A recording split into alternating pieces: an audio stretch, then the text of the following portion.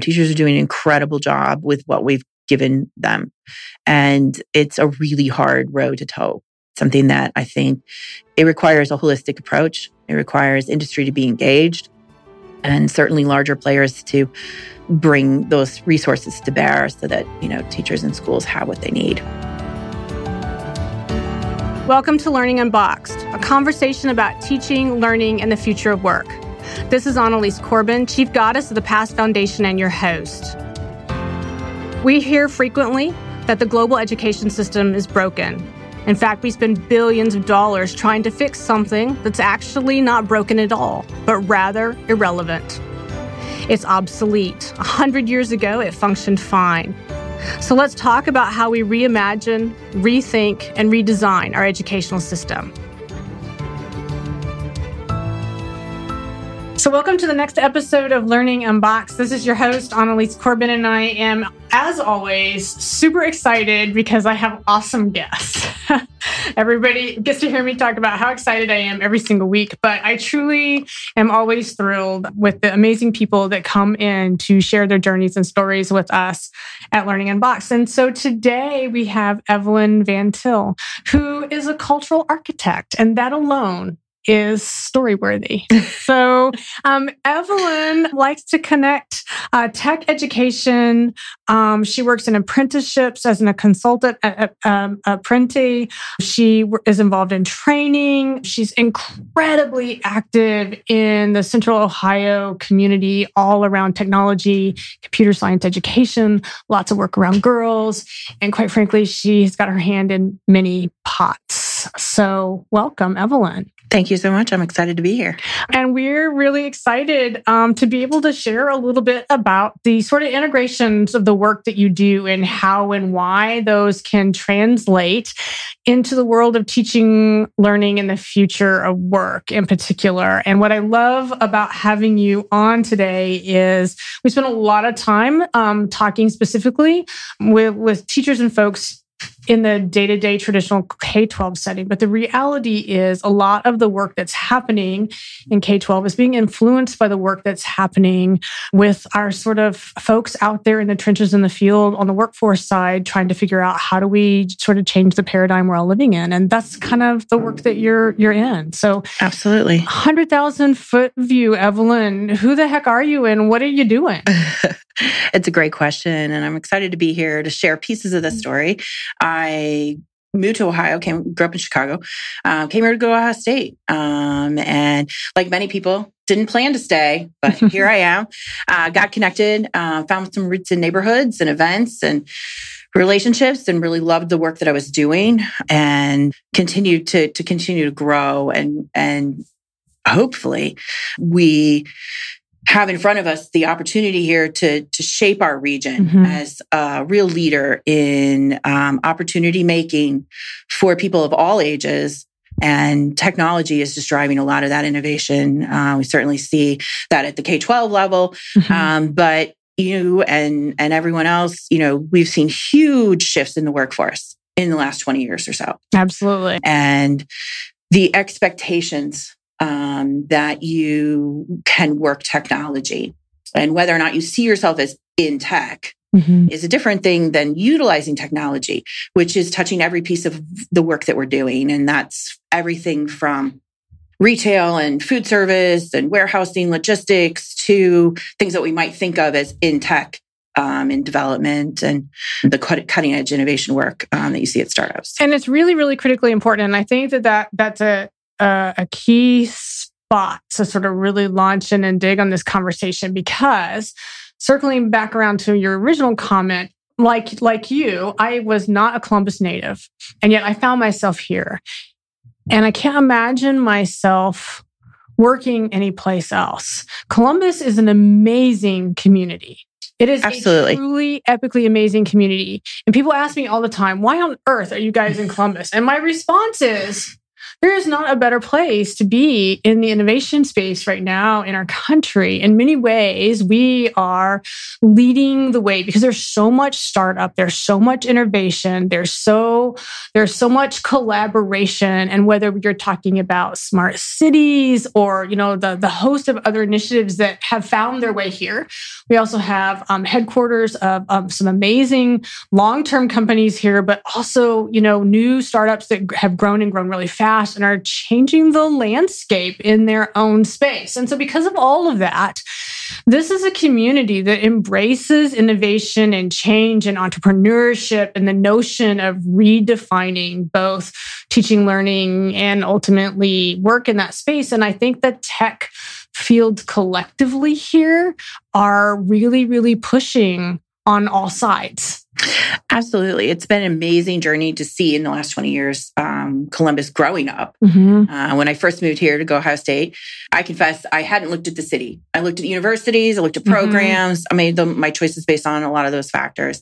And it just happened to be Columbus. Right. And then I got here, I was immersed in the university. As I graduated and moved into the workforce, I began to slowly find myself in the city. And at that time, 20 years ago or so, the city was still finding itself. And I think in some ways we still are finding ourselves. Absolutely. It's still a really new city. I'd come from Chicago. I expected certain things. Didn't always see them when I got here. But then as I was here, they were emerging or I discovered them. Right. Great coffee at Stuff's, Lena Spoon and Wine, many of the other, farmers markets and things that really I had missed coming from Chicago. And the tech innovations, I think, follow up on the tail of food and drink. We've seen an emergence of food and drink that has, in many ways, both transformed our communities and the ways in which we connect and share our meals together and cultural opportunities to have food from all around the world and many varieties of it. But the tech innovations and the changes in the workforce are things that are, I think, driving us to this next level. And the analogy I use, and I don't know if it's helpful, but when I got here, I felt like Columbus was like a pimply, self-loathing teenager, full of, derogatory remarks about themselves and still trying to very much find themselves in the world. And at this point, I would say, we're definitely that strutting 20-something. They found themselves. They're still discovering those next pieces but not in a legacy city kind of way. Right. Cincinnati, Cleveland, Chicago, like they have enough formed identity. Yeah. And they've got their own challenges, certainly, and we share some of them. But Columbus's ability to innovate and embracing of change, and certainly the collaborative spirit is something that when I was finding myself in the workforce. And like I said, I hadn't planned to stay here, but I looked around and I would interview in different cities and look at the, culture there and make the considerations. And I'm like, it's not better. It's just not better than what I have. And I like it. And it really was a revelation for me personally. Wow, I want to stay here. I want to put roots down and I have the potential to make good impacts here. Right. And now, many years later, continuing to see the ways in which we can continue to drive that and open doors for more and more people. And certainly the startup scene is one that I would say in the last 2-3 years. Yeah, it's been a really interesting ride. and I think that it's not only an interesting ride. I'll be perfectly honest with you, and because it's funny, folks don't think of PASS necessarily as a startup, but I sort of push on it a little bit in the sense that PASS as an organization is not. We've been around almost 20 years. This is our 19th year. So next year I get to plan, hey, 20 years, how wow is that, right? But the work at the Innovation Lab, this is in fact relatively new, right? We opened the doors in 2016. So it takes, and even when we opened in 2016, we didn't even have our first full academic year until the fall. So we're really only our second full big giant year in. And in many ways, what happens here, it's certainly influenced by the startup mentality of this town. But I would also say that both the work here and the startup mentality of this town has had deep influences and what's happening in the education space in this community as well. And so part of that comes from sort of the big push and ethos a decade ago around STEM and STEM education, very applied teaching and learning, but it's been rejuvenated. And maybe that's the way to think about it. I think the startup atmosphere and environment and landscape in our community has reinvigorated the efforts around transformational education and the rethinking and the redesigning of educational systems as it relates to what next. And I believe that Columbus is beautifully poised to lead the world in what's next if we're willing to embrace and understand how the influences, right, that are being leveraged here can actually, in fact, be transformational if we allow them to be. And I think that's the beautiful space for me, where we think about the tech sector and the work that you are doing plays in directly, whether it be K-12 or post-secondary or just the retooling, reskilling, and upskilling. Take your pick on the word you want to use, the flavor of the day, for existing workforce or even emerging in new workforce opportunities. But that comes with a caution. Right. And the caution being that we have to be really mindful that technology is nothing more than a tool. And you spend a lot of time training and helping people and organizations really think about what does it mean to be a tech savvy endeavor. And so I want to start with that before we dig into your work with Apprente, because I think Apprente is a natural iteration of the strength that you bring to the conversation. So share with us a little bit about the way you think about helping folks explore and understand the power or the influence or even the limitations of technology. No, it's absolutely true. Transformation is there. It's happening at every level. Education, startups, and even many of the traditional businesses are very much getting involved in education, the STEM pieces in particular. A lot of good synergy there, a lot of room for growth and transformation for sure. But in thinking about technology, it's absolutely critical, as you said, to think about it as a tool. And we think about STEM, and I like STEAM or STEMpathy is one of the terms that I gravitate towards, because I really like, first of all, not seeing them as just content areas. Correct. That are distinct and discrete boxes of science, technology. It's really unfortunate, right? More than a decade ago, that was the thing the feds landed on. We all get stuck living with it. But to your point, it is so much more than that. The acronym is irrelevant. Call it what you want. Absolutely. And recognizing the strengths of all of those disciplines and areas and industry sectors. Right. And borrowing appropriately for good synergy and the right tool for whatever the challenge is. Right. Oftentimes the arts gets forgotten in the STEM, why I like the STEAM. We like design thinking. I do love design thinking. So we actually keep trying to push on folks. Let's talk about design thinking more than it's a little more encompassing. It doesn't leave. There's no letters left out. But I have to admit, STEMpathy, that's a new one, and I'm kind of rocking that. I run with it. I offer it up. I've seen it pop up in a variety of places. I've not seen that. And we have a group here in town that meets regularly to work on uniquely human skills related to STEM education. Absolutely. And that's where I think, leaving behind those content areas and really embracing the full human. Yeah. And the human development, the empathy, the creativity, the innovation, all of those value-oriented pieces are things that are being built in K-12 and through the duration of our life. The tech is an add-on. The tech is a tool. And I also, the thing I would add to that is oftentimes when we're talking about tech and we're talking about startups, may lean into a thinking that the technology has to be development. It has to be computer science, has to be coding, has to be high tech versus low tech. Right. And I think that's really a limiting piece. In the same way that I would push back against hard skills, soft skills, and use that uniquely human skills and technology skills as preferred nomenclature, because we get too boxed in. We don't have the ability to grow if there's a binary opposition. Correct. If there's I'm in tech or I'm not in tech. Right. And we're not recognizing the various ways in which we've always had technology. I mean, it's kind of one of the things that makes us human. That's right. From fire forward. It's one of the tenets, right? Yeah. It's one of the tenets that those anthropologists, we know a few of them, right? Just a few. That they say, hey, that's the difference between, this human over here and this hasn't made it to human status. Right? Although we know, many other animals. Absolutely. In addition to humans. Right. Because humans, of course, are it's like an animal. It's one of the defining factors. It is one of the defining factors. But it is an important one to recognize, back to your point, right? That we've always used tools, right? And so to not lose sight of this thing, or this whole collective set of things, are in fact just a tool. It's what we do with them. Absolutely. That matters. That's the empathy part. That's the ethics part. That's the creativity, the innovation piece. Correct. And that's why, it's really important to push back on any compartmentalization of the content areas or the sectors.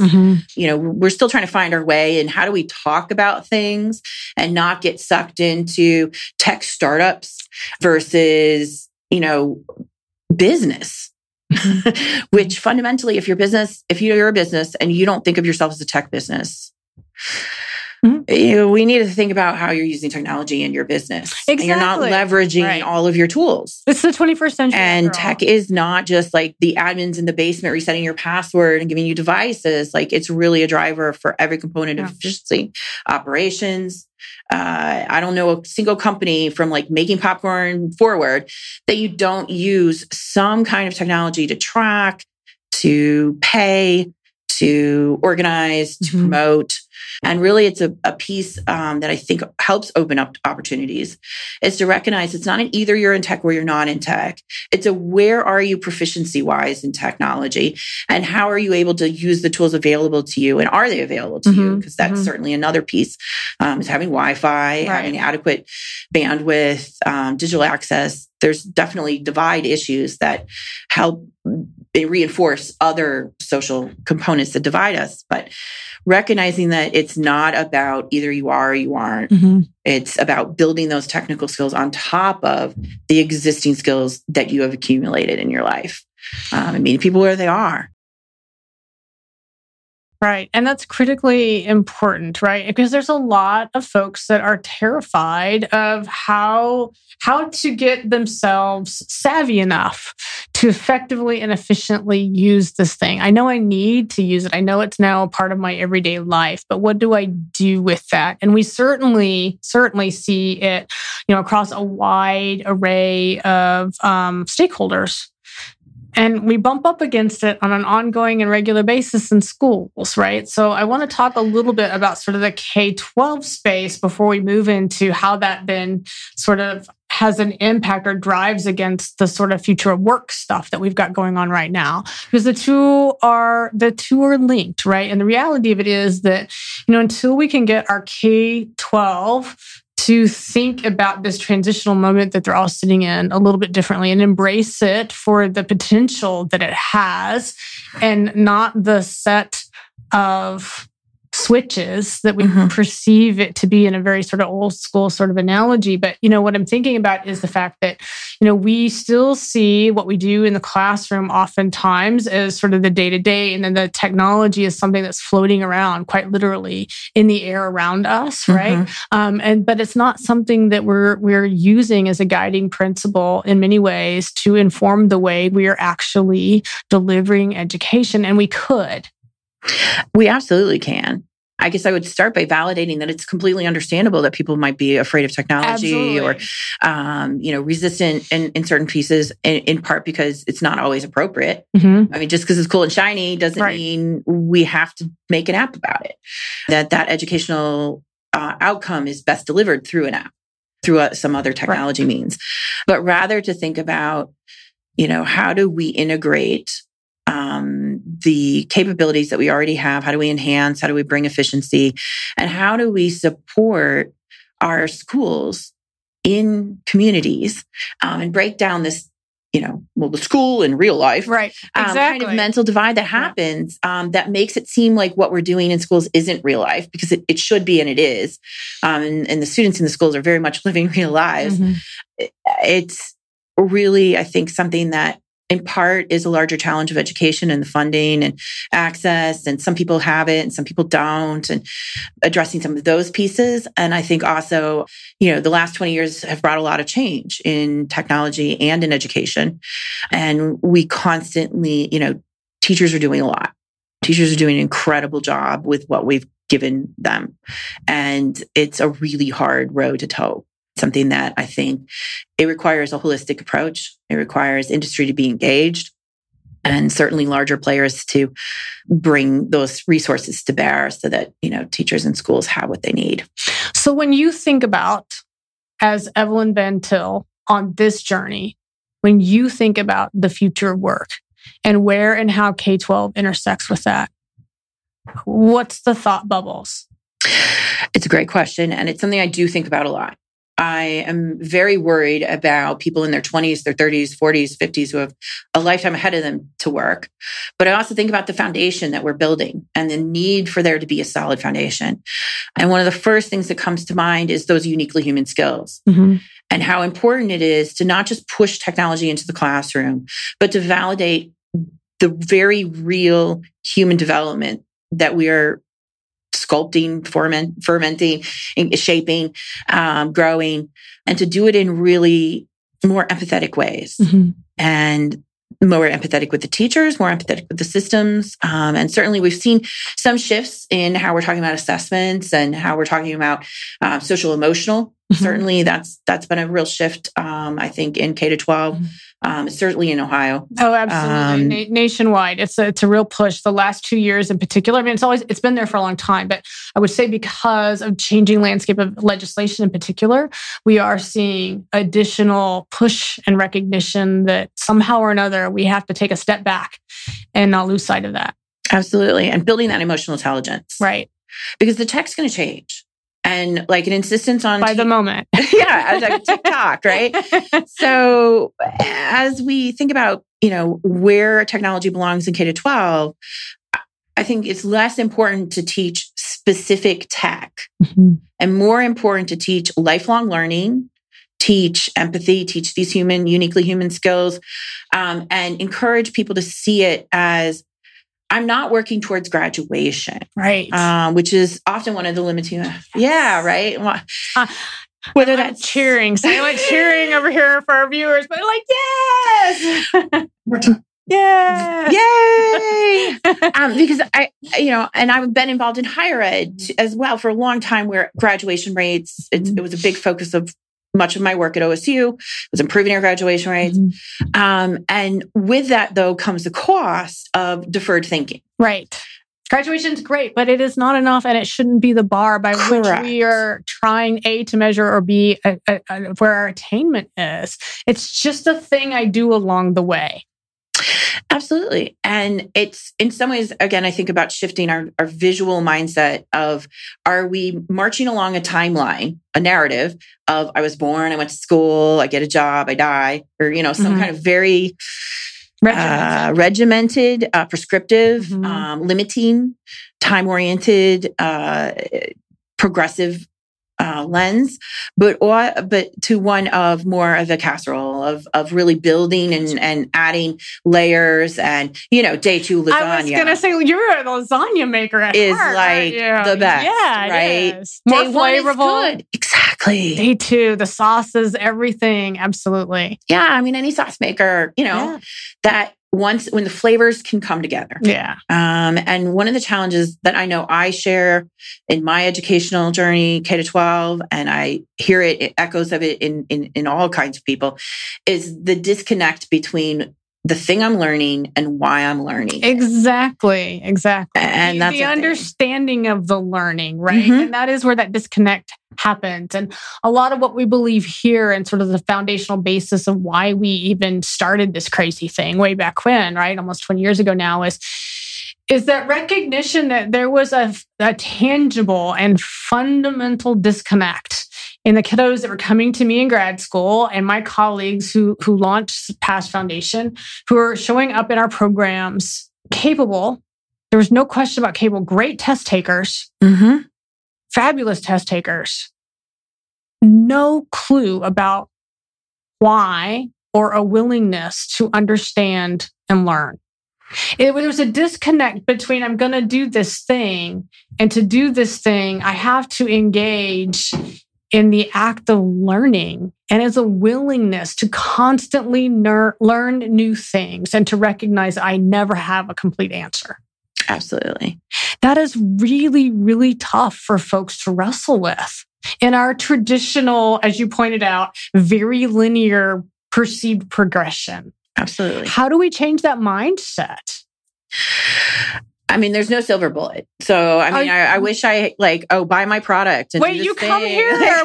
You're supposed to come with the silver bullet, Evelyn. But one of my things that I have seen in working with people is that mental shift often happens with those visual components of really flipping the timeline and being like, everything that you've ever done matters. Mm-hmm.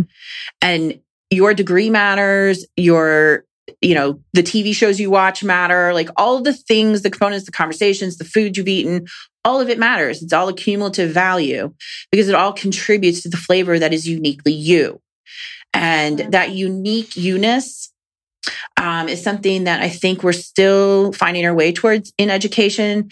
I think the trend still from long ago is that normalization, right? That forming of like an industrial product.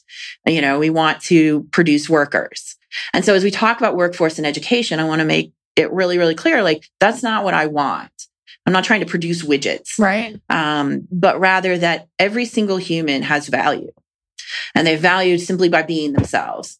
And that the things that make them uniquely themselves and that make me uniquely me are in some ways common, and in other ways, a matter of perspective, because we all experience things in slightly different sequences and in different ways, and different triggers, have different tastes, have different interests. Those interests shift over time. Mm-hmm. And engaging in that lifelong learning and that sense that you're not fully baked or done until you're like ready to check out.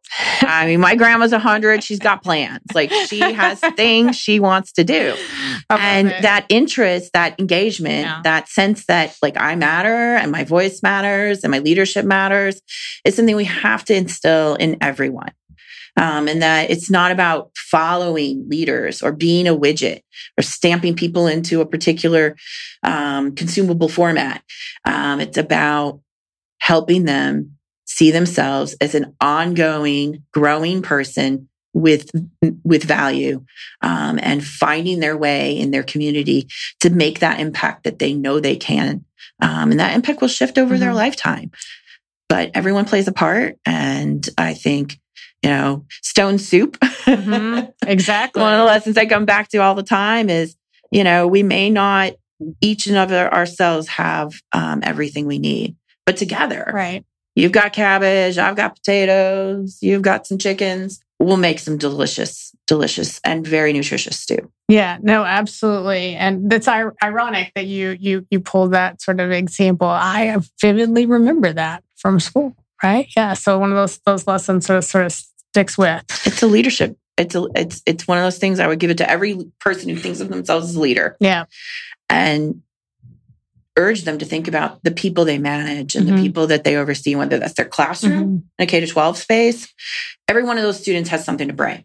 They do. And I tell people all the time, because I get asked the question frequently, what is the magic, right, that sort of led to the building of this organization, this endeavor, the work that you do? And my response is always quite simple. There's no magic, for starters, but I think it lends itself from recognizing all of the skills or the qualities, whatever label you want to put on it, that every individual in that organization doesn't have, right? And recognizing your own. So for me as a leader, hey, I'm great at X, Y, and Z, but I really stink at A, B, and C, right? Mm-hmm. So I'm gonna staff this place with people who rock at A, B, and C because I don't.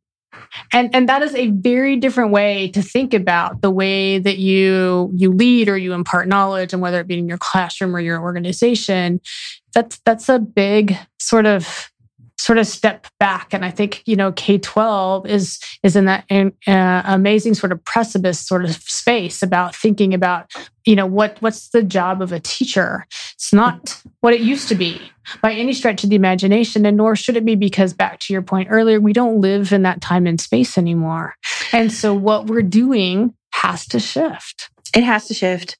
And I don't know if it's helpful, but when I wrote my teaching philosophy many years ago, the title of it was Welcome to English 110, How May I Take Your Order? And I was very much pulling from my background at waiting tables. You don't get to pick who comes into your classroom. Right.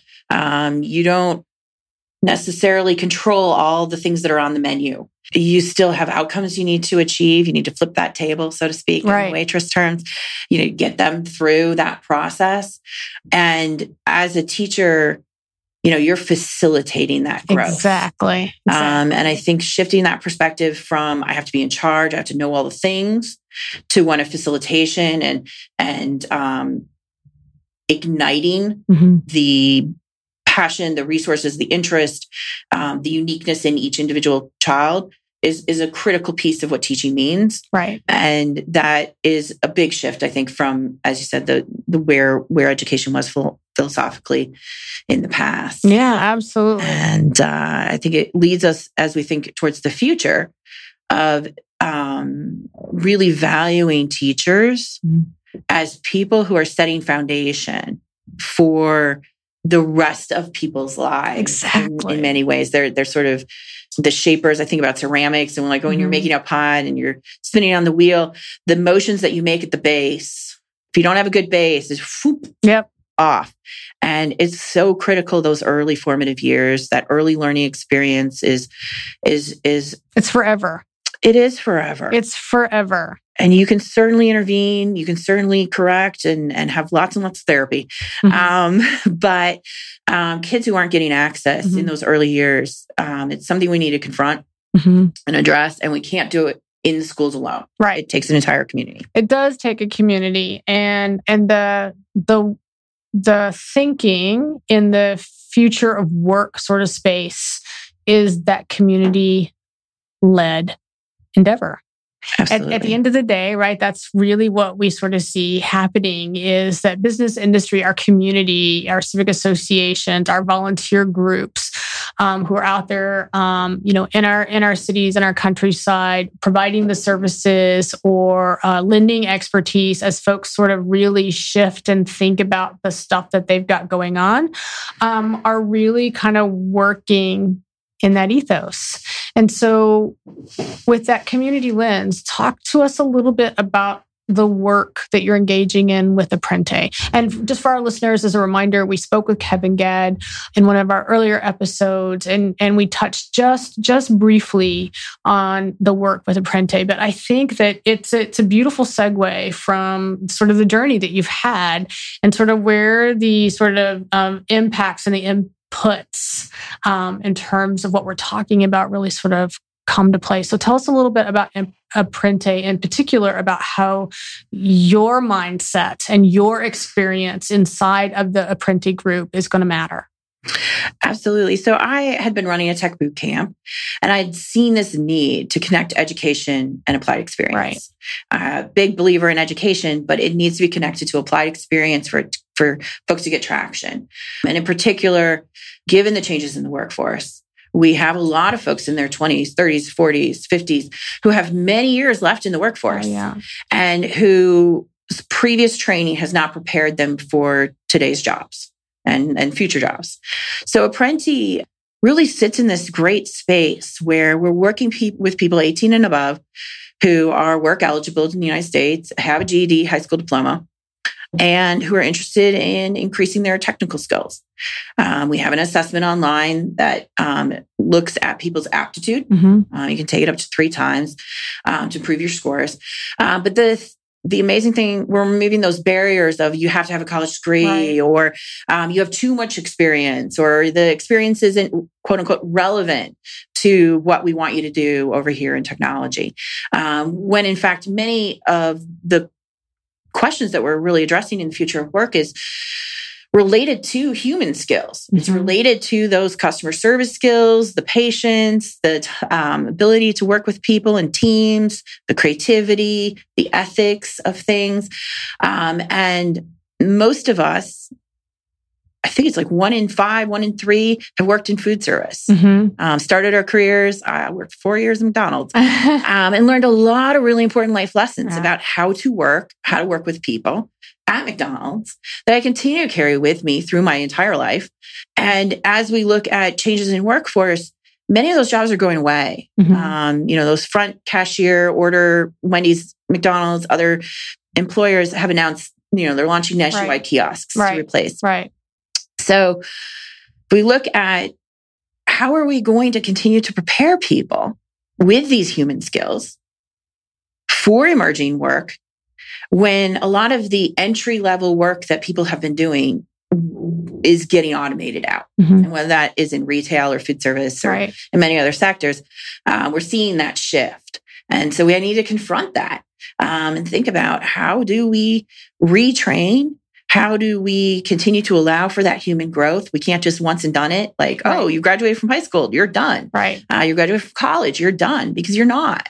And how do we maintain that access for people to have worked in retail, have worked in food service, have worked, served in the military, have done various different occupations and be 27. Right. And need to get a job and support themselves, but also have access to training that makes their skills relevant to the work that needs to be done. And so that's what Apprenti is really doing, is working in that great in-between space of sourcing applicants who are high quality, work-ready people, and working with industry to identify places for apprentices to be, connecting them with training partners, and providing a wonderfully structured, deep experience where we're not just graduating people and being like, well, good luck, get a job. Right. We're over here in career services. I mean, I've done that work and it's you're bailing out an ocean in many ways because you haven't done the preparatory work along the way. Right. They're just now waking up. So, oh my goodness, I should have been networking this whole time. Right.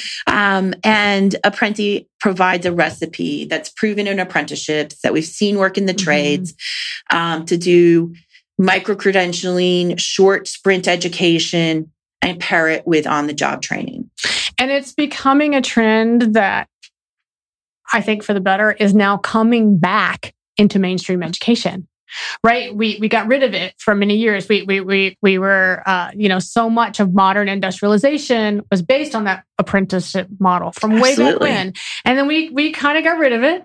Right. Well, there was a whole glorification of college and have to go to college, and we got rid of woodshop. Right. We got rid of home ec and that space in which we made things with our hands, applied that knowledge, used mathematical principles to measure. Right. And cut and look. We shifted away from the applied into the theoretical. We made this massive pendulum swing, right? And the pendulum, they always come back. Absolutely. It's the beauty of the physics of the pendulum, right? Always. And so it is in fact coming back. And the beauty of what I see in this particular pendulum swing is that I believe, and it is my hope, that K-12 high school in particular, in that really emerging space, will see the value of reintegrating apprenticeship principles, whether traditional apprenticeship in the way you think about it, or a school or community might opt into it, but to see the value in exactly what you're talking about, the short sprint, the learning that's multiple credentials, the stacking of an experience, because you're giving young people tangible wins to feel confident and good about the progress that they're making in a real sort of setting, but more importantly, the contribution that they're making into what they're learning. Because in the apprenticeship model, the apprentice is making as much of a contribution as the mentor and the teacher. Absolutely. I think there's a lot of lessons to be learned. And I think about pair programming is a great way to think about that. And for anybody who's not familiar, it's just where you're pairing up literally one or two people, teaming up, could be 3. But oftentimes, you're learning no matter where you're coming from. So you may have been working in a language and programming in a language for a long, long time. But if you pair up with someone who's relatively new to that language, not only will they learn from you, but oftentimes you learn from them. There are often shortcuts, different ways of doing things, or even just questions that people might ask that cause you to rethink why is it that we have done that? Maybe that isn't the best way. Right. And I think it's important to give all people options to choose and continue to reinvent themselves. And one of the challenges that I know I face, many other people face, is you really are only picking things from things you see. Right. Whether you're a kid, an adult, most people pick from a box of crayons they see. Right. Because you can't do what you don't know. Most people can't see that. Right. Yeah. I mean, there's some people, really creative, innovative people who see things that don't yet exist and make those things happen. And that's fantastic. But the majority of us, even those who are doing that, are inspired by other people who've done that. We're always pulling from tradition from the past. Yeah, absolutely. From our cultural sense of what's possible. Our cultural baggage is with us. Absolutely. It's guiding. And if you haven't seen people who are cloud architects or, who are doing quality assurance, debugging, if you haven't seen robotics, drones, if you haven't seen the capacity of those things to transform industries, if you haven't been paying attention to gamification and what's happening with video games, and you're only thinking about video games as, oh, that's what my kid annoyingly plays, and you're not thinking about the ways in which it's changing healthcare and manufacturing and conferences and event planning, and all kinds of people are seeing how, a website is just basically a game. It's a really boring game. But as in the race for eyeballs, if we can make that game more interesting, more sticky, more engaging, we will get more return on investment out of that. Absolutely. And I love that race for eyeballs. Perfect. Here's some great ones going today here, Evelyn.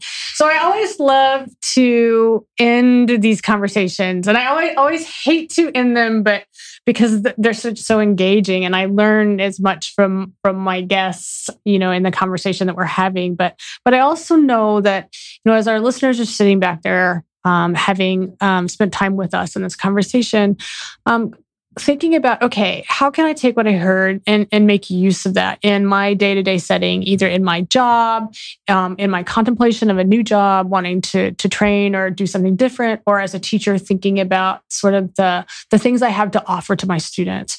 What's the big lob? What's the one piece of advice that you would give folks who are out there thinking about very meaningfully the future of work? Social, emotional, empathy, that emotional intelligence piece. As we're thinking about the future of work, the tendency is to gravitate to tech. Right. The tendency is to see the shiny.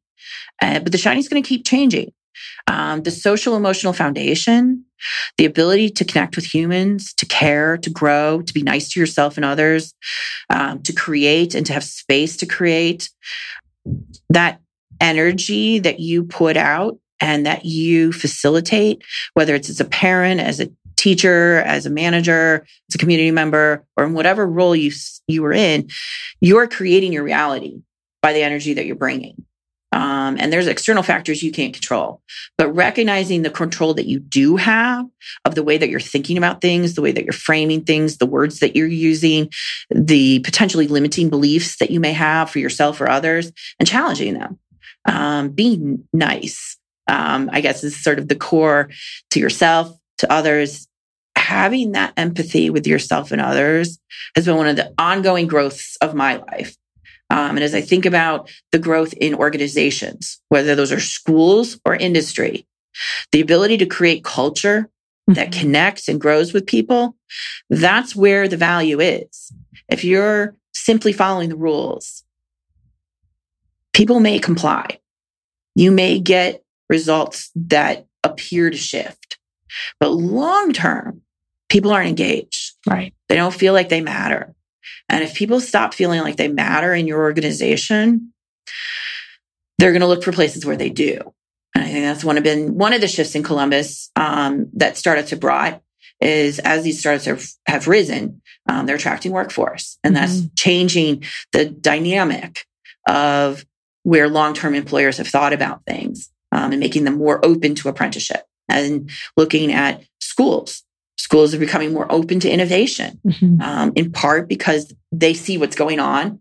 They are empathetic and wonderful people often, but that direct connection in recognizing the importance that culture plays is the most critical piece that I would leave you with.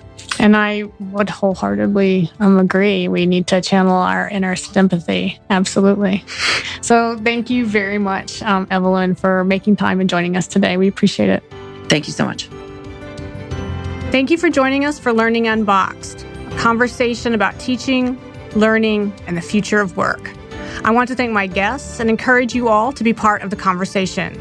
Meet me on social media at Annalise Corbin, and join me next time as we stand up, step back, and lean in to reimagine education.